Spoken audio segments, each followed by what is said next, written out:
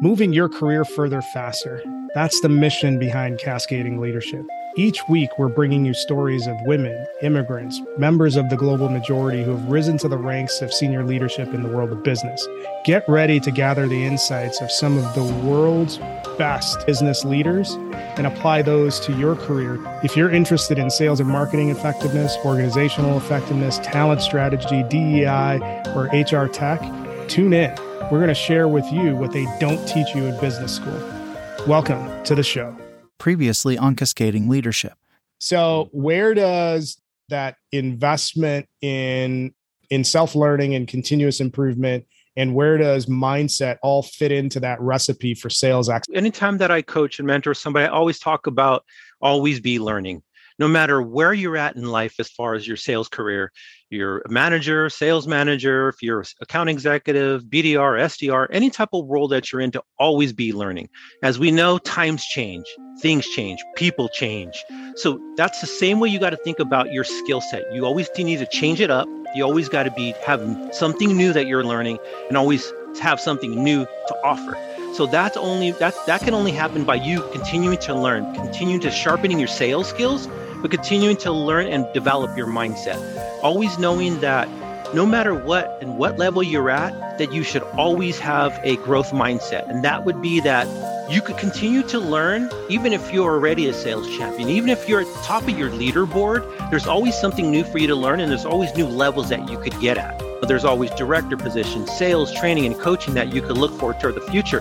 So to never stop to just learning and say, okay, I'm comfortable here with where I'm at, because that's when you start thinking, okay, I can't learn anything new. Everything out, there's nothing for me to learn. I'm good. I'm already at the top. I don't need it. No, you've got to always continue to learn. So even though I'm 30 plus years, I'm still reading books. I'm still watching videos. I'm still listening to podcasts, because I believe that you could always still learn something new. And then whatever I learn, I'm able to provide that or give that out to somebody else. And if I'm not learning, I can't give out anything new. So if there's something, and then if not only that, if there's something out there that's new, that's happening in the sales world, and I'm stuck back with only learning 30 years, but not continue to learn, I may not know that new system. I may not even know that new strategy. So I have to be on top of my game. And I think everybody else should be the same way, to know that your competitor is doing the same thing. They may be learning. The company is growing.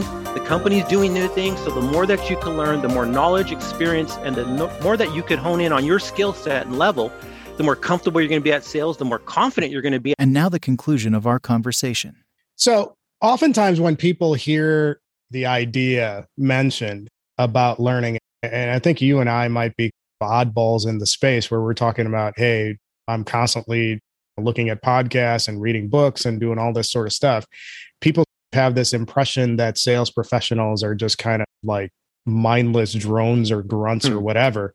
And that's simply not the case, because your best reps just devour information, constantly looking at what is the next thing that I can learn or the next thing that I can uncover that's going to give me an edge. When you talk about learning and you drill it down to what a desk level person might want to think about, it doesn't necessarily mean classes, because that might not be how you actually learn. So what are some things that a rep that is in an industry selling some product, what are some things that they should be paying attention to? Those are learning opportunities. So number one, I would say, let's talk prospecting, cold calling. That's huge in most businesses. So what I always tell, is always talk about and preach is to practice and repetition your calls. I do this on your own. I tell them, this sounds funny. Grab the phone, look at yourself in the mirror, and practice your calls over and over. The more that you see yourself and hear yourself, you're able to adapt, you're able to change it, and you're able to change your tonality. That's key when you're making calls. So I tell them, smile once in a while. When you're talking through your calls and you're looking in the mirror, smile here and there. It comes through over the phone. Even though you may not think it, it comes through over the phone or even over Zoom or a call. So always be able to do that. What happens is they think, okay, call after call, rejection after rejection. They don't understand that it takes time to learn the script. And the only way to really get it down and to hone in on that script and make it your own is through practice and repetition. So that's key. Get comfortable being on the phone. The best way to do it is to make some calls. I always tell them, you know what, if you're not comfortable making customer calls, make calls to your friends or family and just talk to them about something and do the same process, because you're watching yourself making the call, and record yourself and hear yourself on how you're communicating. Because overall, that's where you want to be. That same comfort level where you're talking to your friend or family member over the phone or Zoom call is authentic, the tonality. So if you could mirror that to making cold calls, that same style, that same communication pattern, that same tonality, it'll make the calls a lot easier for you. I know that there are people going to be listening to this that are going to chime in, and they're going to be like, that Ralph guy, he doesn't know what he's talking about, because cold calling is dead. The phone is dead. Why would you even bother with that? How would you respond to that? Cold calling is definitely not dead. Let's talk about the invention of the phone. So when the invention of the phone happened here, you have two people, the person creating the phone, and his main goal was to reach out and contact and reach another person. He built the phone to reach somebody, communicate with them, ask them a question, and to bring them in. That's what the phone was made for.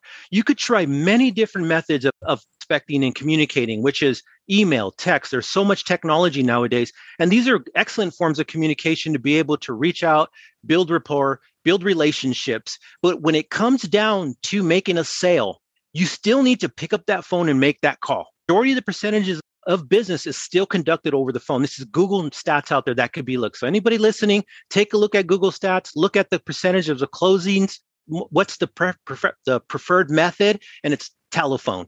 It's being talked to on a one-on-one basis. All of the other forms of communications are great for building rapport, building relationships, and all of that. But when it comes down to the phone, it's going to be, if you think about it, very little sales. You're going to send an email out to a customer and you're going to tell them, are you ready to move forward? And they're going to give you a sign it on a dotted line on an email. It's not going to happen. You can't send a text out and they're going to say, okay, here's my signature on my text. Let's move forward. It's either going to involve a personal call one-on-one to get that yes. And it's going to be the easiest way to do it. You could send out 100 emails and you could pick up a phone and make the call. And if you make the call at the right time, you could get them on that call within the day, 2 days. It's an easier, faster way. There is no faster way to reach somebody. You could go through hundreds of emails. You could go through hundreds of text messages. Picking up the phone and contacting somebody has been the easiest and fastest way to reach somebody, and it always will be. When this comes out and people are going to watch this on YouTube, they're going to see me sit here with a dumb grin on my face as you were saying that, because it's so true. I just don't understand. And for me, I look at it as I'm going to use any way possible to get in front of a customer. So everything that you have at your arsenal is a tool. So if you're trying to build a house, are you going to only try to build a house using a screwdriver? No, you'd be stupid. So you have like entire construction companies with all sorts of tools. So why wouldn't you use them all to try to build a house? And it's the same thing with sales. You have all sorts of ways to get in front of people. There is no excuse for you not to use every tool available to try to make a connection. And that's the point. The other thing that I want to dig in a little bit on is, hey, just because we say cold call, it doesn't necessarily mean that it is like completely out of the blue. There's a certain amount of it that could be, but you can actually shift the scale into your favor. So what are some of the things that you could do ahead of that cold call that gives you a higher likelihood or a better chance of connecting and advancing the relationship forward? I would say what we just talked about is using the tools. That's what I think all of the tools are great for. The outreach, direct messages via LinkedIn, building a relationship before you even make the call. So that's interacting and engaging with the people that you want to do business with. This would be going to their profile, seeing what they're doing and start engaging with them, starting to get to know who they are, what they're doing, what they're about on a human level, getting to know them. When they start seeing you communicate back and forth, engaging and talking to them, and they see you and say, oh, now I see who this person is. Oh, this person, Ralph, he's been around lately. So when you make this call, the name's just not going to be out of the blue. They're already seeing you. And once you start engaging, they're going to start looking at what you're doing. Now, let me go see who this guy Ralph is. What is he doing on his end? Oh, wait a minute here. He's helping people just like our company. He's already doing something positive in this world. So once again, building that little bit of visual, that little bit of know, like, and trust factor before you even call them breaks the ice, and it makes it so much easier. So when you pick up that phone or try to reach out via text, email, and all of that, they already know who you are and what you're about. You just said something that is a big thing on my radar is before you can advance any relationship in sales, you have to get people to know and trust you. So if you're a complete ghost in the areas that this person hangs out, wherever that might be, and they don't know who you are, they're not going to give you a time of day, which doesn't mean it's insurmountable. You can still advance it. Then you can advance it by asking questions instead of talking about who you are or what you do or any of that sort of stuff. When you look at outreach and prospecting and critical skills that are necessary for a complex sale, and I want a roadmap what a complex sale looks like, how many people are involved in that process, and typically what a deal size looks like, and then wind that back into what should your outreach and prospecting look like if you want to land or be successful in a complex selling environment. And when you're dealing with more complex sales, this could be more of a corporate enterprise, multi-site company where it could be global, international, where you're dealing with a lot more business other than just the standard franchise, couple businesses around the area. When you're dealing with this here, you want to start off by doing research on the company, finding out exactly how many locations they have, what they're doing as far as the industry. And a lot of this you could find on LinkedIn. You look at their profile, look at their data, their statistics on there. It tells you how many employees are in there, has graphs on sales, human resources. So you could find out a lot by doing this research here. And then go to their website. Take a look at their website. Look at their locations, what they're doing, their achievements, their accomplishments. So that way you have some talking points on what their accomplishments are, what they're doing, how many awards they won, they've been awarded this award, anything like that could help you in your conversations to help you build that relationship and that rapport. And then saying, okay, not only is this person new to me or new to our coming out and reaching out to me, he knows a lot about us. He knows a lot about what we do, what we are. That right there alone is just a lot easier than you just trying to start something new and just going in there and making a call and saying, hi, this is who I am and this is what we do. So learn about your prospect, learn about your customers, dig deep in it, do research on it. Some of these larger complex sales, there's going to be multiple people involved. It could be how the head of sales, it could be the CFO, CEO, and then also there could be board of directors, which I dealt with plenty of times. Sometimes you will have to sit in front of a board of director that could be 12 to 20 people. This could be a little bit harder now because you have a lot more eyes on you, a lot more decision makers there, and you're having to speak to a group of people instead of 1, 2, 5 people. So you must be prepared to talk in front of people, more of a public speaking thing. So if you're not comfortable talking in front of a group, know that in these complex sales, these larger sales, when it has to do with $500,000, $1 million sales, you're going to be dealing with a lot more decision makers. Smaller sales, you may have 1 or 2 decision maker. When you're dealing with complex, larger sales, international, global, something of that aspect, you're going to be dealing with the board of directors. You're going to be dealing with the whole entire head of sales, all the people involved. So you got to prepare yourself to be able to present and have all of your be prepared. First off, be prepared to be able to present to as many people as you can. Be comfortable with your talking points, be comfortable with your conversation, have a roadmap and a guidance on exactly how you're going to get through that conversation and know what you're going in there for. It's interesting that you referenced the board of the directors presentation component. That's pretty down funnel. So I want to wind it back a little bit. Before it gets to that stage, what should a rep be doing with that entire board of directors before it gets down funnel? And I call it the buying committee. So whether you're talking about a small deal or a big deal, there's always some sort of committee that's involved in some respect with the deal. Because the reality of it is nowadays, if you misappropriate or misspend even $5,000 of company money, that can get you fired. So people are going to be very hesitant to go rogue and do things on their own. There's always other people that are involved. So before it gets to that down funnel stage where you're presenting to the group, what are the things that you should be doing across that board of directors or the buying committee so they know you? Be the same process that I use over here is going into their profiles, going to their LinkedIn, finding out who they are. So you want to find out as much as you can about everybody involved in the decision-making process. So everybody that's going to have their hands in there, everyone that's going to be involved, that's going to have a say in a relationship inside of that whole building the relationship, but in the sale overall. So getting to know who they are, look at their profile, understand who they are, understand what they're about, and understand their role. What part do they play in this? What part do they play in the sales?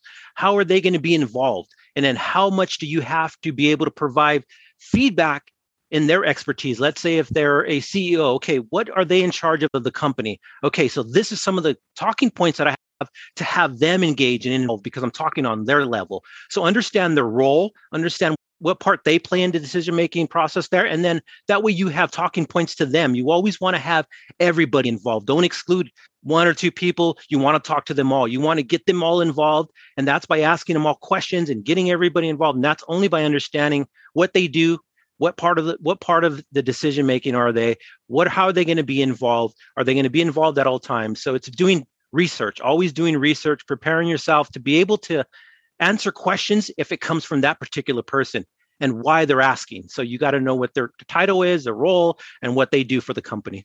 This kind of ties back into sort of a mindset question or component of the selling process. So when you're dealing with the buying committee, it's even more important that you're oriented, at least in my opinion, to what's the problem that you solve. That is the question that there's sort of two questions that we should always be asking ourselves as sales professionals. What's the problem that we solve? And who is the CEO that owns this problem? And here's why I'm going down this road. So when you're dealing with the buying committee, my question to you is, shouldn't you be thinking in terms of those two questions? What's the right way of thinking in engaging all of those different personas? Because there's one buyer, but all these other people have interests too. So what's the mindset that a rep needs to be in to effectively navigate all those conversations? If you have an ability to be able to communicate with everybody that's there, right? And you're able to ask questions on, a lot of times I want to know from you, but you could also, don't ever be afraid to ask questions. If you don't understand what some part in that sale is going to be or part of the decision-making, talk to them, find out what part they have in it. What do you do for the company? What are you looking for? So if you could ask these same open-ended questions to draw out what they're looking for, what would impact their department, how it would impact them, your solution would impact them. You want to do research, but you could always ask. I always say, don't ever be afraid to ask on how something would affect a different department or how it could impact somebody else within the company. And it's all about asking the questions. The one thing that I always tell people is don't be afraid to ask because everybody loves to talk, especially about themselves. So if you have a CEO and you want to find out some information, ask a question. Try to find out how it would impact that department. And if there's, let's say, another person involved, ask them. If we had similar question, if this was to happen, how would this impact your department? And that way you could get this input. If you're able to get their input on how it would impact them, you could use their words when you're rephrasing back how the solution is going to help them. Now, this will help out your department based off what you told me. That way you're covering everybody and everybody's challenges, not just one. The more that you could get as far as input, the more you could get, more notes that you could get to be able to rephrase back when it's ready to sell, the stronger your sale presentation is going to be. That's a great rundown, Ralph. Thanks for sharing that. So throughout this conversation, I think we've covered a lot of ground.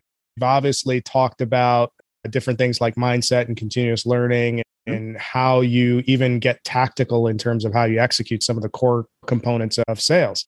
With all that being said, we have a roadmap of what good looks like in theory. Where do most reps go wrong when it comes to navigating a complex sales process or just sales in general? What are the things that you most often see? I would say a few of the things are fixed mindset. And that would be that whatever I learned, the skills that I learned at my past job, the skills that I already have within me are good enough for this job.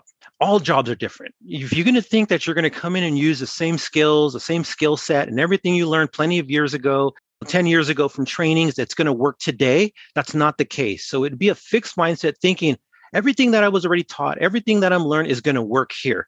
Most of the times, that's not the case. You're going to have to learn something new. You're going to have to learn new strategies. You're going to have to learn new skill to be able to do your new job. So the one thing that I see from reps and where they go wrong, it's holding the pride that if something's going wrong and if they're not attaining or achieving their goal, not asking for help. That's a huge thing. As a sales coach, I would have people knowing that they're struggling because I'm seeing the leaderboard, I'm seeing all the numbers, I have all the data in my eyes and I'm looking at everything and I'm like, this person's struggling here. Why are they not showing up? Why are they continuously missing these trainings when they could learn so much? It was what I came down to. and based off another conversation I had with my VP of sales, was that it came down to the pride of not wanting to ask for help, not wanting to reach out, not being like, I'm here as a sales rep. I should know this already. I should already have all this down. No, you'd not. Don't be afraid to ask. If you need help, ask for help. It's the pride that holds them back. Then I would say that fixed mindset and the pride of asking for help, those two things will hinder a salesperson. Once you're able to lower down your pride and understand that you could learn from somebody else, doesn't matter if they're younger, doesn't matter if they're less experienced. If they're in a role that they're to help out others, go to them, ask for help. And then have an open mind to take on coaching, to take on mentoring, and to learn. Have a growth mindset to understand that you can learn something new. It doesn't matter how long you've been doing this. I had a rep that was 65 years old. So I coached from ages of 25 to 65, and he would miss. And I told him, I held a one-on-one. What's going on? He's like, Ralph, I've been doing this for so long. I don't think I could learn something new. I said, no, you can learn something new. These are things that are working with our customers here today. And the reason some of my successes are this, let me do a one-on-one with you. We talked to him, and that was his main thing, is he believed his pride held him back to say, I can't. And his fixed mindset, I can't learn nothing new. I'm already 65. I'm close to retirement. Once he started, he went from mid-tier to top producer, and then he retired. And his one testimonial that he did for me was that no matter what, he thought that he could never learn something new, and that I proved him wrong by first understanding where he was struggling at, and second, just being human with him, telling him I'm there to help him. I'm not here to be your manager. I'm not here to do anything but to help you with what your challenges and struggles are. And once he was able to let go of that pride, let go of that defense, and have a growth mindset that he could learn something new, even though he's been doing this for probably 40, 50 years, way longer than I have, and I was younger, he was still able to learn. When you're talking about growth mindset and openness to learn and asking for help, there's a component you reference it as you got to let go of your pride, and that's important. I think there's another component of it too, is that I always talk about you got to be the CEO of your own desk. And what that actually means, it can mean any number of things, but what it means to me is that you got to look at your desk as if it's your business. And if this was your name above the door and you're doing a bunch of stuff, would you continue to do the same stuff and get the same results and just keep doing that harder? No, you wouldn't. Have to look at it from a business mindset and say what's working, what's not, and be constantly looking at what are you doing and how is it moving the needle. And I was smiling when you referenced the example of the rep that had been doing this forever, and he basically said, "Look, I've been around for a while, and there isn't much that you can teach me." That's something that a lot of sales leaders will run into, and I think the point that stood out in your explanation is that you said, hey, look, I'm not in competition with you. My job here is to help you get to where you need to be. So if there's something that I notice that you could be doing differently, I have a responsibility to bring that to your attention so that you can tweak it or change it or do something different so that it moves the needle for you. That's an important component of this whole process. But the other thing that you mentioned in that whole conversation about where do sales reps get it wrong, you mentioned something along the lines of you have to be able to demonstrate that you know something about the company, the industry, the person in all of your outreach that you're doing. And I don't want to let that go because I think a lot of reps just figure, hey, we have the ability to just push massive amounts of content or massive amounts of messaging out there. Why not go for the volume play? So my question to you is, how would you answer that question? Why not go for this volume? I have all of this automation in front of me. I can just blast out a bunch of emails and see what happens. What's the implication or risk of doing that when it comes to selling? Why not go that route? If you want to be the same as everybody else, that's what everybody else is doing. The automation, the emails that come in. One of the things being as a founder that kind of just irks me is that when I get an email and my name's Ralph and it says, "Hi, John." So the way that you need to stand apart from everybody else is to do something different, to do something that everybody else is not doing. So if you follow what everybody else is doing, you're going to get the same outcome as everybody else. And that if you could go online and you look at this, it's not always success. There's a lot of no's, there's a lot of rejection, people getting put on blast on like exactly like that. I got an email, wasn't even directed to me. This email was so scripted. This email, nowadays, this is happening so often that consumers, buyers are getting used to this and they're understanding what's going on. So you're not going to fool anybody. The more personalization, the more customized that you could reach out to people, the more authentic that you could be is what's going to set you apart from everybody else. So you and I run in similar circles, obviously, because we're in the same function and we're in various levels of leadership roles. And got this big smile on my face when you said personalization, because I'm a big hyper personalization guy. And you'll know this reference when I say it. One of the things that Samantha McKenna always talks about is show me that you know me, or show me you know me. Mm-hmm. And that is absolutely critical in a world where everybody is just blasting emails out. You got to do something that no one else is doing. So when the world goes big, you go micro. When everybody is sending emails, you use the phone or you use video messages. Newsflash, you know where this person works. You could probably send them something in the mail that is personalized with a handwritten note where you take a piece of paper and you write stuff on it. Hey, I'd like to meet with you. Yes. Gee, I wonder how many people are doing that. And newsflash, for those that are listening on the show, I'm not some 800-year-old person that's saying, hey, handwritten note. I'm like a Generation Xer. I'm not over the hill or anything like that. I'm making a joke about it. I was dead ass serious when I said, I'm going to use whatever means necessary that's ethical to get in front of a customer and build a relationship and start a conversation. So I think this is a good exchange in terms of all the things that you could be doing other than hitting a button. I want to bring this together. What's the risk that you expose yourself to if you're just going to hit a button and send a bunch of automation out? What does it mean for your career if you think that's the way to go?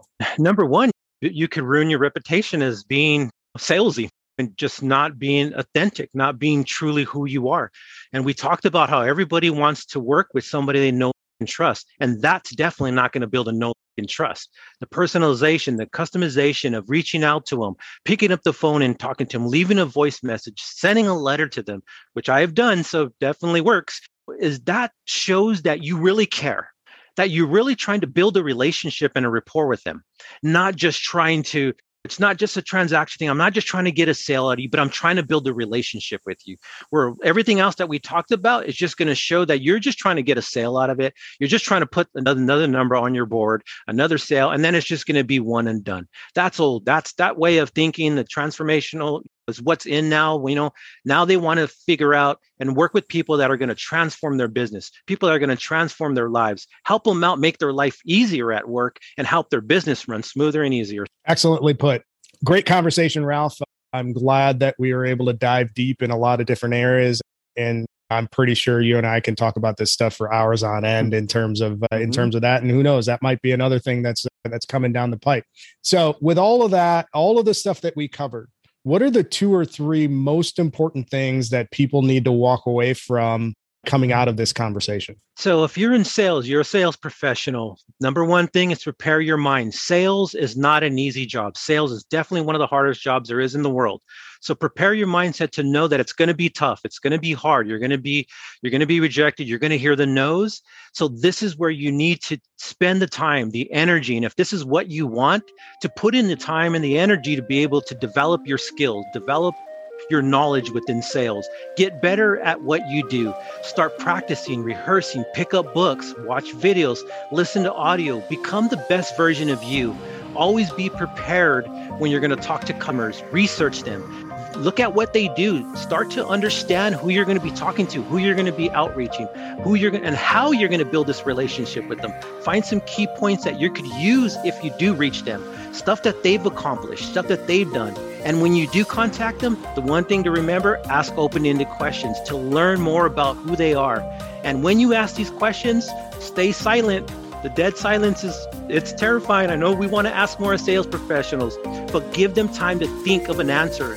Give them time to respond and give you their true, authentic answer. Awesome stuff, Ralph. Thanks for sharing that. How do people find you? So you could find me on LinkedIn at Ralph Beltran, also under at Sales Mentor. Most of the social platforms, you could also find me at BYB Sales Mentor. On LinkedIn itself, if you hashtag Sales Mentor Ralph, you could find all of my posts, content that I put out there, written, audio, video, also podcasts. I'm under Sales Closer Society. If you want to take a look at that, you could find me there. But once again, I'm here, always there to answer any questions. And once again, I hope this impacted all of you all, and I hope you picked up a few things that you could implement and change your life. So Ralph, thanks for joining us and sharing with us all of your insight. I think there's a tremendous amount of value and takeaways that people are going to be able to put into play right away. A great discussion. For those of you listening, you can find us on all your major podcast platforms. We are most active on LinkedIn. You can also find us on TikTok, Facebook, and YouTube. Let us know what you thought of the episode. Thanks for joining us on Cascading Leadership. Thank you for listening to this episode of Cascading Leadership. We hope you enjoyed the story as much as we did. Make sure you subscribe to our show on your favorite podcast player. Follow us on YouTube, TikTok, LinkedIn, Twitter, and Facebook. Leave us a review. Tell a friend. If you're interested in sponsoring the show, reach out to me at jim@cascadingleadership.com. Tune in next time for another great episode that will help you move your career further faster.